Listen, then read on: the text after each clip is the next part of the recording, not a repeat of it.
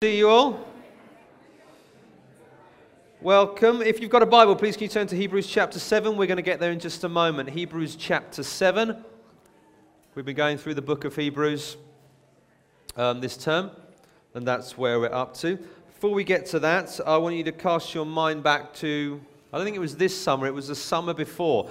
But I don't know if you were involved or you came across an event we had in the city called, I think it was called the Big Hoot, where all these owls appeared all over the cities that were about this kind of high, and they appeared all over the city, and the idea was you had to go and kind of find them. And there was an app you could get on your phone with a map, and they were all over the place, and they were all decorated by local artists, and some of them were absolutely stunning. Me and Melanie, we took the two boys, and I think there were about 4 or 5 in Sutton Coldfield, but then there were, I think it was upwards of 100 plus all over various parts of the cities, and we went out and found some of them, and the boys loved finding them and seeing all their beautiful colours and all the ways they'd been done, and they were really impressive. And then when it got to the end of the summer period, and if you had found them all, you could say well done, but what they do is they gathered all the owls together, and then they auctioned them off to raise money for the Children's Hospital in Birmingham, I think it was. That was the Children's Hospital, and the idea was you could pay some money and you could basically have the owl for your own. I don't know if you did that just for yourself. I'm not sure where you'd put the owl in your garden, but there were many groups did that. And there was a local bid in Sutton Coldfield to get the Sutton Coldfield owl, which is the one you can see there, which is particularly decorated for this town, representing some of the things in this part of the city. And there was a bid put forward to buy it, and we won the auction as a town, and the owl came back to Sutton Coldfield. It was originally up by Holy Trinity, the church, and then it kind of got put temporary residence in and around the Grace Church Centre in town. And if you saw it, it was sort of all over the place. And one of the big problems was where are we going to put it? You know, where do we put it? They need to find permission from people. And then when they did that, they think, well, what are we going to put it on? How are we going to give it a home? And for a while, it was temporary. It was here, it was there. They weren't sure what they were going to do with it. And then they basically said, right, we found a permanent home for this owl. And they paid, and they got the plinth, which is that black thing there you can sit on. And it's now got a permanent home. Look at that shot. Lovely advertising. If you want to know where the owl is, right outside Starbucks. They paid me for this. So you can go and find it in town right outside our Starbucks, but it's now got a permanent home. If you want to find it, you now know where to go. You can go into town, and it'll be the same place for everyone, and it will be there for years to come. So it's gone as this temporary place. Where was the owl? You have to go and find it. Now it's in the one place. Everyone's going to know where it is. It's right in the middle of town. Hundreds and hundreds of people walk past it every single day, and you all get to see it. And what we're going to have a little look at today is this whole difference between what was temporary and what is now permanent. What is temporary is what's gone in the past, and temporary never meant to last. It's never going to be there for a long time, but permanent means it's going to be there. It's going to be there forever, and that's the idea. And what we're going to look at is the role of Christ and how he's permanent in what he's done and what he's doing, and the importance of that for us for believers. So if you've got your Bible, we're going to read the whole of chapter 7, and then I will attempt to explain it to you. So, let's go. Verse 1. For this Melchizedek, he's come up twice so far, and we will now deal with him. He is king of Salem, priest of the Most High God, met Abraham returning from the slaughter of the kings, and blessed him. And to Abraham apportioned 1/10 part of everything. He is first, by translation of his name, King of Righteousness, and then he is also King of Salem, that is, King of Peace. He is without father or mother or genealogy, having neither beginning of days nor end of life, but resembling the Son of God, he continues a priest forever. See how great this man was, to whom Abraham the patriarch gave 1/10 of the spoils. As those descendants of Levi who received the priestly office have a commandment in the law to take tithes from the people, that is, from their brothers, though these are also descended from Abraham. But this man who does not have his descent from them received tithes from Abraham and blessed him who had the promises. It is beyond dispute that the inferior is blessed by the superior. In the one case, tithes are received by mortal men, but in the other case, by one of whom it is testified that he lives. One might even say that Levi himself, who received tithes, paid tithes through Abraham, for he was still in the loins of his ancestor when Melchizedek met him. Now, if perfection had been attainable through the Levitical priesthood, for under it the people received the law, what further need would there be for another priest to arise after the order of Melchizedek, rather than one named after the order of Aaron? For when there is a change in the priesthood, there is necessarily a change in the law as well. For the one of whom these things are spoken belonged to another tribe, for which no one has ever served at the altar. For it is evident that our Lord was descended from Judah, and in connection with the tribe of Moses said nothing about priests. This becomes even more evident when another priest arises in the likeness of Melchizedek, who has become a priest not on the basis of legal requirement concerning bodily descent, but by the power of an indestructible life. For it is witnessed of him, you are a priest forever after the order of Melchizedek. For on the one hand, a former commandment is set aside because of its weakness and uselessness, for the law made nothing perfect. But on the other hand, a better hope is introduced, through which we draw near to God. And it is without an oath, for those who formerly became priests were made such without an oath. But this one was made a priest with an oath by the one who said to him, the Lord has sworn and will not change his mind. You are a priest forever. This makes Jesus the guarantor of a better covenant. The former priests were many in number because they were prevented by death from continuing in office, but he holds his priesthood permanently because he continues forever. Consequently, he is able to save to the uttermost those who draw near to God through him, since he always lives to make intercession for them. For it was indeed fitting that he should have such a high priest, holy, innocent, unstained, separated from sinners, and exalted above the heavens. He has no need, like those high priests, to offer sacrifices daily, first for his own sins and then for those of his people, since he did this once for all when he offered up himself. For the law appoints men in their weakness as high priests, but the word of the oath, which came later than the law, appoints a son who has been made perfect forever. All right, big idea. In Jesus, we have something permanent and far better. In Jesus, we have something permanent and far better. If you remember, if you've been with us, you've been following along, if you go back to chapter 5, verse 11, he suddenly mentions this chap called Melchizedek. We then have a digression, which is the rest of chapter 5, all of chapter 6. He then comes back to now, at the beginning of chapter 7, mentioning this chap Melchizedek and the importance of it. And he's trying to make a point to his readers about this man. And let me give you a little bit of background before we dive in. Two things. First one, Melchizedek. Now, he's a character from the Old Testament. And you remember the author is writing to Jewish Christians. So they're believers like us, but their background is Jewish. So they're familiar with their Old Testament. They'll know it. They'll know it well. And so when he mentions his character, they're going to think, oh yeah, Melchizedek. I'm with you. I've got that one. But we're like, who? Well, Melchizedek only turns up twice in the entire Old Testament. He's mentioned more times in Hebrews than he is in the Old Testament. So there is not much about him. There's a small section in Genesis where he appears, where Abraham has gone to fight a battle against some kings because they've stolen some stuff from him. He wins that battle. Stay still. What? Oh, excuse me. My wife is touching my bum. That's nice. Totally lost my train of thought now. Where was I? Abraham. He's won a battle and he's doing very well. But he returns from this battle, having won and defeated his enemies. And this is what it says. This is what it says about Melchizedek in Genesis. It says, after his return from the defeat of Chedorlaomer and the kings who were with him, the king of Sodom went out to meet him in the valley of Shavah, that is the king's valley, and Melchizedek, king of Salem, brought out bread and wine. Wonder where that's going. He was priest of God Most High, and he blessed him and said, blessed be Abraham by God Most High, possessor of heaven and earth, and blessed be God Most High, who has delivered your enemies into your hand. And Abraham gave him 1/10 of everything, a tithe. That's it. Literally, that's Melchizedek. He brings him bread and wine to celebrate the victory he's won, and Abraham in return gives him 1/10 of all the spoils of the battles that he's won, gives him a tithe in return. There's one other mentioned in Psalms, Psalm 110 verse 4, where it basically says, the Lord has sworn and will not change his mind. You are a priest forever after the order of Melchizedek, which is the language the author of Hebrews is writing. That's it. That's all we've got about Melchizedek. Okay, so there's not much. The other thing we need to know is about the Levitical priesthood, which he mentions here. Now, the Levitical priesthood was descended from Levi, who was one of the sons of Jacob, which I think makes him a great-grandson of Abraham. If you follow the line down, Abraham, Isaac, Jacob. Jacob had 12 sons. One of those was Joseph. We preached through the back end of Genesis, looked at Joseph. One of his brothers was Levi. From the tribe of Levi, we get the priests.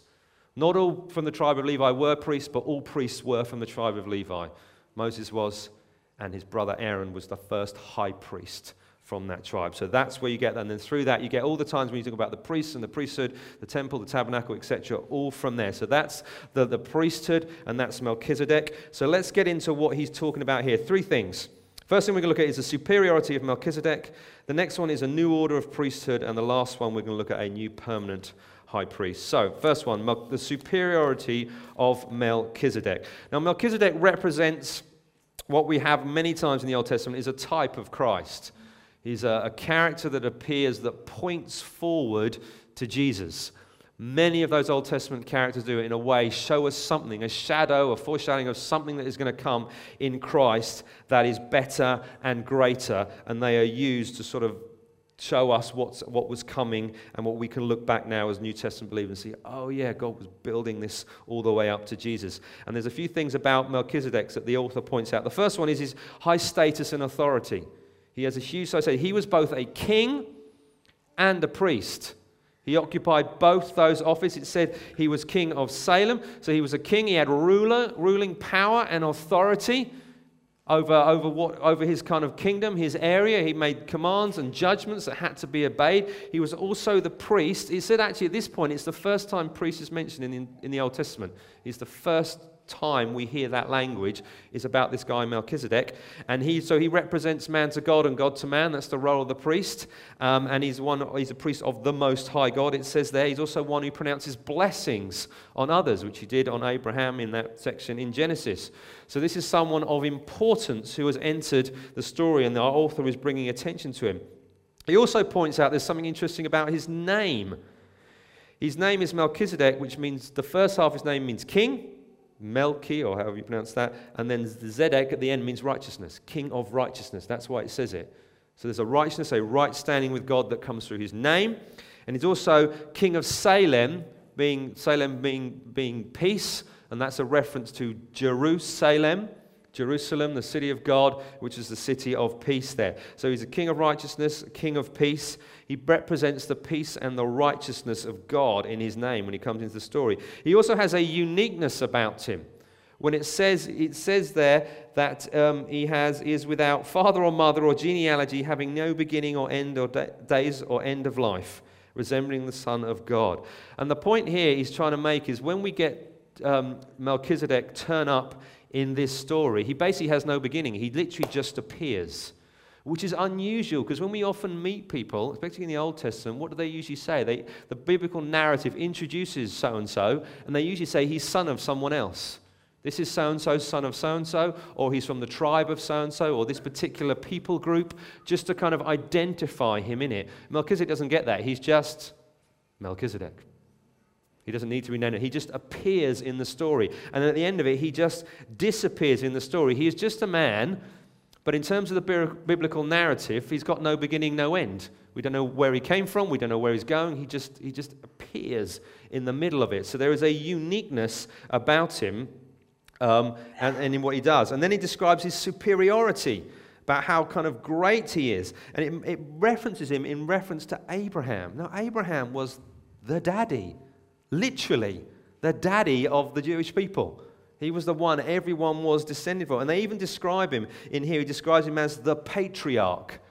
So he is number one in terms of these Jews, and he's saying, right, he is number one, yet Melchizedek is greater than him. Melchizedek is better. Melchizedek was the one who was blessed by Melchizedek blessed Abraham, and the greater blesses the inferior, it says. So he is the one who brought the blessing. So Melchizedek, there's something bigger about him, something better than even Abraham, who we think is kind of impressive. He's way up there. He then mentions the tithes. And actually, wait a minute. Abraham gave Melchizedek tithes willingly. He just gave him a tenth of all this spoil that he'd earned in battle. Melchizedek turns out and he just gives it to him. He recognizes who he is. He honors him. And he said, actually, the Levitical priests, the priests of Levi, they took tithes, but the reason they took them was because they were commanded to. There was a law. It's written in the law. You can go and look it up. I think it's in Numbers 18? They said that you've got to give your tithes to the priests to provide for them because they had no land, no inheritance in the land. They needed something to eat. So he said, actually, that's what we do. There was a law that gave them, that provided for the priesthood. But actually for Melchizedek, he just said there was no law. He just willingly gave it. And what's more, when the tribes of Israel tithed to provide for Levi, they were tithing to their brothers, their kindred, their family in that extended sense. Melchizedek was in essence a total stranger. Turned up on the scene and Abraham recognized him and then gave him a tenth of all he had. And then you get this kind of funny bit at the end where it draws out, where it says actually, even though Melchizedek blessed Abraham, there's almost a saying, well, he kind of also blessed Levi, really. Why? Well, because Levi gets a bit graphic, doesn't he? He was still in the loins of his ancestor. So Levi was to come, because Abraham would have Isaac, who would have Jacob, who would have Levi as his great-grandson, and actually the blessing just carried on. So even Levi, who was the head of the tribes of Israel, was blessed by Melchizedek, is the point he's making. Melchizedek is something so much better, so much superior to what has gone before. And he's pointing to Christ. He's making the connection, actually, where's this going? Who's Melchizedek like? He's like Jesus. He's like Jesus. He's pointing forward to something bigger and greater. And then he goes on to number 2. We have a new order of priesthood. A new order of priesthood. And what he does here is he marks out that the old style of priesthood that came from the tribe of Levi didn't really measure up to what it was supposed to do.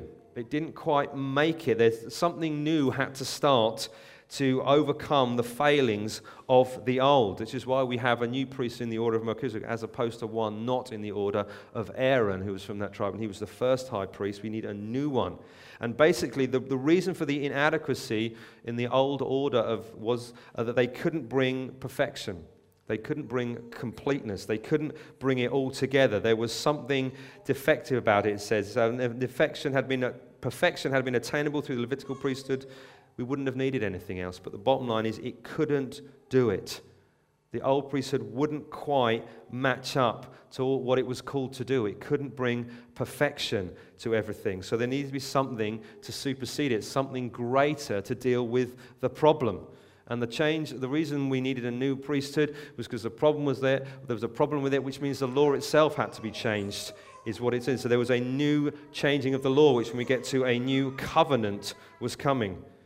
And he also points out that one of the problems with this priesthood was actually the one to come wasn't even from the tribe of Levi. The Levites were the priests, but actually where was the one to come? Which tribe is Jesus from? He's the Lion of the tribe of... we actually need another tribe to solve this situation. The Levitical priests couldn't do it. There was another order. And so Jesus come, and he is from the tribe of Judah. And it says there, no one from Judah has ever served at the altar. The law prevented them, because you had to be from the tribe of Levi. So the law had to be changed. There's a change in the law to allow this one to come. And so there is a new order of priesthood coming. This one through Christ. And he's saying that now, because the old way couldn't attain perfection, a new way has come, and that can obtain perfection.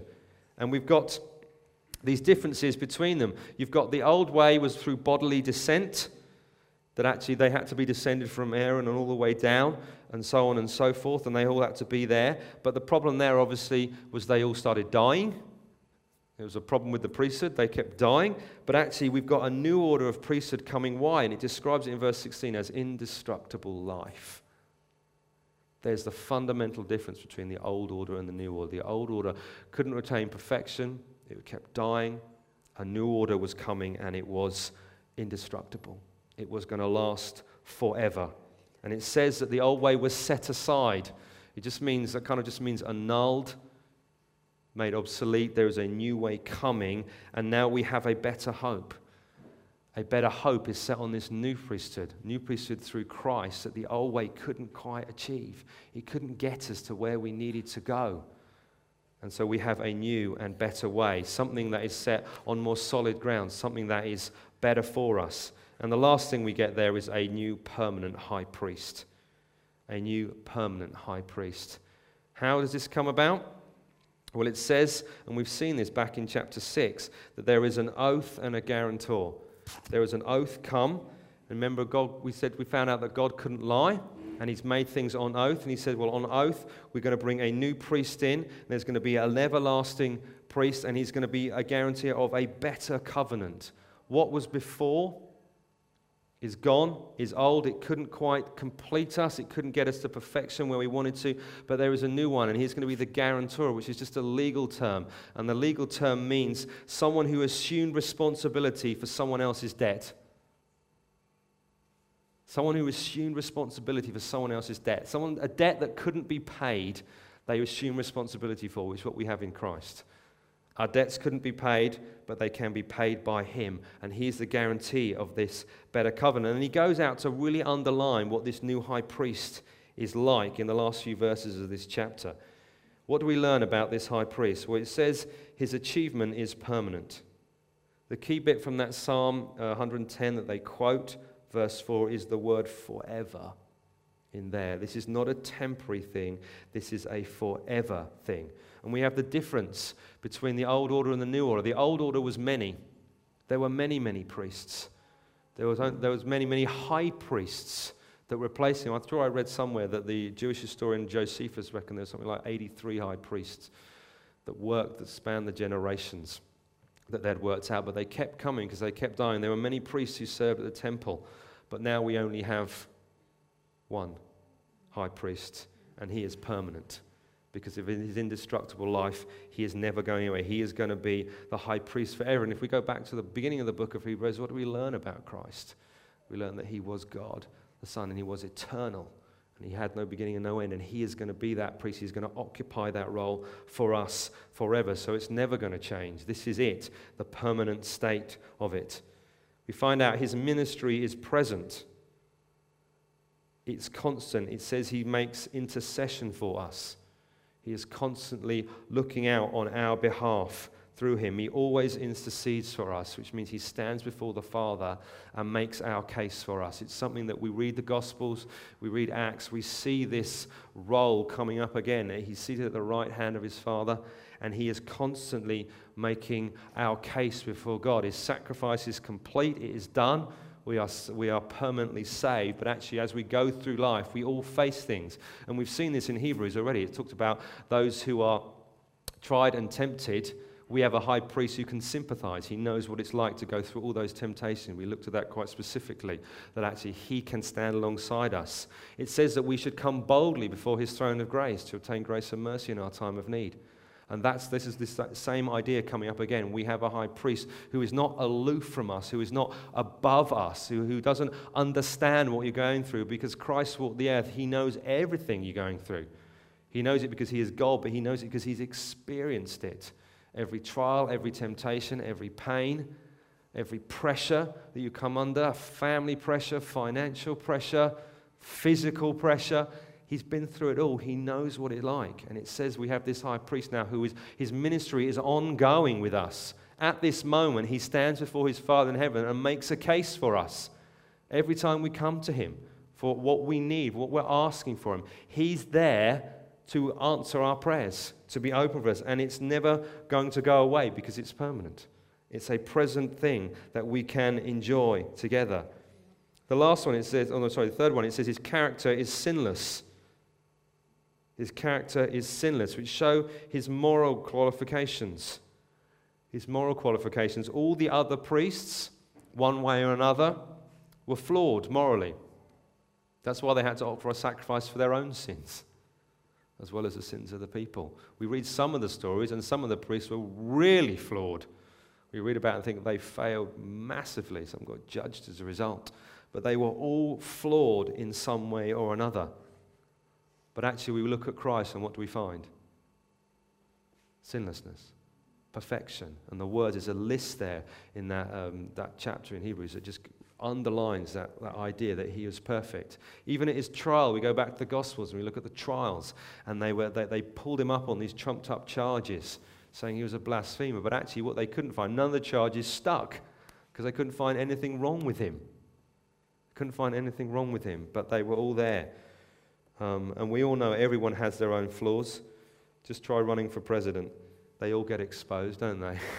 In graphic detail. And if we ever put ourselves in that position, the same would be true for us. We would have those kind of flaws. But Jesus is above that. And now it says he's been exalted into the heavens. He sits at the right hand of the Father.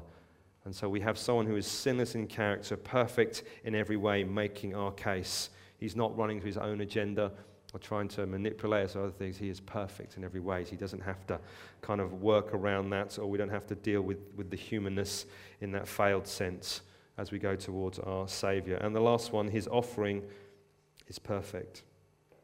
His offering is perfect. Unlike the priests we read in the Old Testament, if you ever read the laws that come with that first half kind of the Old Testament, you find there are a lot of sacrifices, aren't there? A lot of animals had to die, and they had to die year on year on year on year. And why was that? Because they didn't cover the sin. It was only temporary. It was permanent. That the high priest on the Day of Atonement, when he went into the Holy of Holies once a year to offer the sacrifice for the sins of the people, he still had to offer it for himself because he was sinful. And it had to be done every year, as well as all the other offerings that had to be given, because they knew they were all morally flawed in some way. The sacrifices had to do, and the blood of bulls and goats, it said, would never fully deal with our problem, which was the problem of sin. Sin before a holy God. We've all fallen short of his standard of perfection in some way, either by the things we've thought, said, and done, or by the things we haven't thought, said, and done. The sins of omission, the sins of commission, they talk about. Both things. We've failed again and again and again. And so for the priestly line, they had to keep offering the sacrifice because ultimately they were ineffective. They didn't deal with the problem fully. And then we get Christ. It says there at the end, he comes. And what did he do? He offered up sacrifice once for all. That was perfect. And what the high priest, the old high priest, used to have to do was had to offer sacrifice on behalf of the people and himself. What the new high priest did was offer a sacrifice of himself. He didn't have to offer anything for himself, so he offered himself. And that's what we remember when we think about the cross. He offered himself in our place, and it was perfect. It was once for all. No more ever again. What did Christ say when he died on the cross? His last words were, it is done. Job done. Perfect. That's why we don't sacrifice anything anymore. We don't need to, because our problem has been dealt with in Christ. His blood was perfect. What the blood of bulls and goats could never do, his has done. And we now have access and a way to our Father. So we have this new order of priests. Melchizedek was kind of this image of something that was going to come, this foreverness, this something that was perfect, that was both had the peace of God and the righteousness of God, had that role of king and priest. We know Christ also is prophet as well, but it was a foreshadowing, it was a type. The old order of Levitical priesthood has passed away. It's gone. It's not needed anymore. We didn't need them because ultimately it was ineffective. What it did, all the old Levitical priesthood did, all the law did was tell us how bad we were ultimately. Because that's what the purpose of the law was. This is really how bad you are, by the way. If you want to realize how bad you are, read the Ten Commandments. That's all you need. And you'll suddenly realize, oh, crumbs, I need a Savior. And then we think, thank goodness we've got Jesus. Thank goodness we've got Jesus. And so we have a new order of priesthood, a permanent high priest who is forever. That's the point. He's forever, just like Melchizedek. He's going to be forever. He's going to go on. There's going to be no change in him. And he currently lives and intercedes for us in heaven even now. Okay, let's wrap this up with a few application thoughts for us today.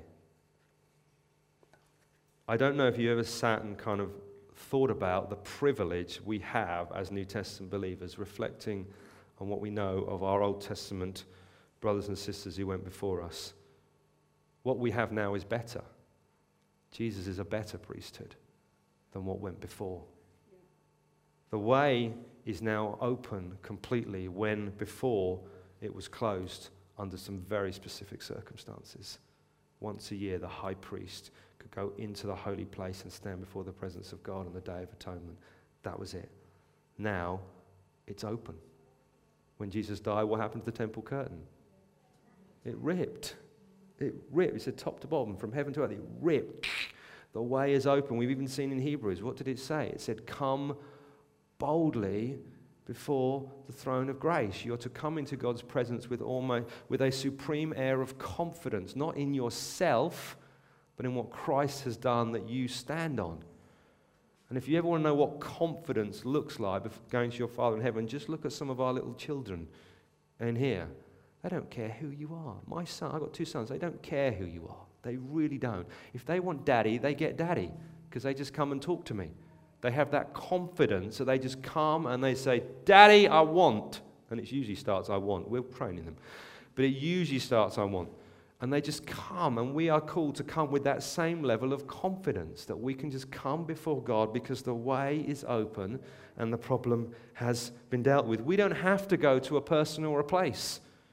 Old Testament, they had to go to Jerusalem when the temple was there. That's where they had to go. That's where the presence of God dwelt. It dwelt in a specific place. They could point to it. You could mark it on a map. It's not the same now. We don't have to go there. We don't have particular people we need to go to. You don't have to come to me as a leader of the church and say, Joe, I need you to help talk to God on my behalf. No, you get to talk to him yourself. The sacrifice has been made once for all. The sin is atoned for. Your sin, when you became a Christian, was dealt with completely, once for all time. You are now holy and righteous, it says. You are a saint. You stand before God with confidence, clothed in the righteousness of Christ. And it's not just like your sin was covered over, like you can't see it. It was removed from you, and Christ's righteousness was given to you. And so you can stand confident in that, in what Christ has done. There's no restrictions. There's nothing to fear. We don't come trembling before God, although he is awesome, and we are to fear him. It's not like we come trembling like, is he going to answer us? Is he going to hit me with the stick like the mean headmaster? No, he is a loving Father who wants us to come and says, come to me, come to me, come to me. And we have a high priest who stands there to represent us before God, who's made the way open. It said earlier in Hebrews, he was the forerunner, the one who went before us. He blazed the trail that we follow in. And we have supreme confidence in that because Christ isn't going anywhere. And he sits there and he lives to make intercession for us each day, which is just scary when you think about it. He's making intercession for us even now. His ministry is ongoing. And so whatever it is you feel you need before God today, you can come to him. And there's a question for you, something to think about. What do you need from Jesus today? What do you need from Jesus today? Do you need grace and mercy? Because he said he'll offer it. Do you need someone to give you strength in the face of temptations that you know you're dealing with? Because we have a high priest who understands what that's like, and has grace available. Do you need courage to face a difficult situation? Face the voices that are coming against you, those who may plot to seek you harm, and you need courage to just endure, to stand. We have a high priest who knows what that lies and can offer that for you today. Do you need provision in some sense of the word? You need something to happen, something to come into your life to make the next step possible. We have a God who runs the entire of creation. He can provide. What about healing? I think we was read out this morning, wasn't it, by one of the kids' team, Anna, about God is a God who can bring healing as well into your life. Do you need peace because of just everything's buzzing around and you need that sense? Well, thank goodness our high priest is the Prince of Peace. Do you need counsel? What do I do with this situation? What do I go next? Wisdom, I got this choice and I don't know what to do. Well, he's a wonderful counselor as well, isn't he? We heard that this morning, and he has all that on offer for you today. And all this was made possible by his death on the cross and his resurrection. And as a people of God, we have unfettered access to him. And that is wonderful news today, isn't it? Yeah. Amen. Okay, what we're going to do is, in a moment, we're going to share some bread and wine together. And I want us to use that as a way of kind of just remembering what Christ has done for us, that he is the high priest. There's no animals have been sacrificed because we don't need to do that anymore. We have the bread and the wine, and it's basically just bread and just wine. We also have a non-alcoholic option if you prefer that. And I think there's some gluten-free bread somewhere as well, if you prefer that as well. So we're trying to be open to everyone here. And what I want us to use that, right, is just to use that as a way of remembering who Christ is and what he's done. And when we share bread and wine, we look several ways. We look back to the cross and Christ's death on the cross and his subsequent resurrection and the fact that that makes it all possible. We look to the present, right here, right now, the fact that God is here with us. He wants to minister to us. He wants to speak to us. He wants to hear from us. And we remember that, and we take the bread and wine for that. We also want to look forward to actually one day we will share this with him together in a heavenly kingdom. He said, do this again till I come. So there's a temporariness to this, because one day we will see him face to face. And we'll share in a heavenly banquet, which will be a different dimension. If you are a believer here, regardless of whether you're a member of this church or any other church, we would love to share it with you. Okay, you're not restricted if you're a believer here and you follow Jesus and you love Jesus, you repent of your sin, all those things. We want to share it with you. If you're not a believer here, we ask you not to do that.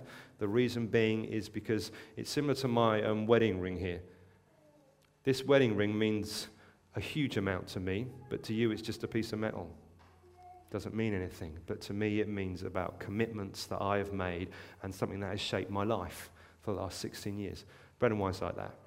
If you're not a believer, it doesn't mean anything to you. If you are a believer, it means everything to you because it points to Christ, and that's what it's about. So we're going to share that in a moment. Can the band come up? We're going to sing. Before we get into that, I'm just going to pray. You want to take this? Oh, okay. Excuse us. Do you mind stand while we just shuffle this? Thank you.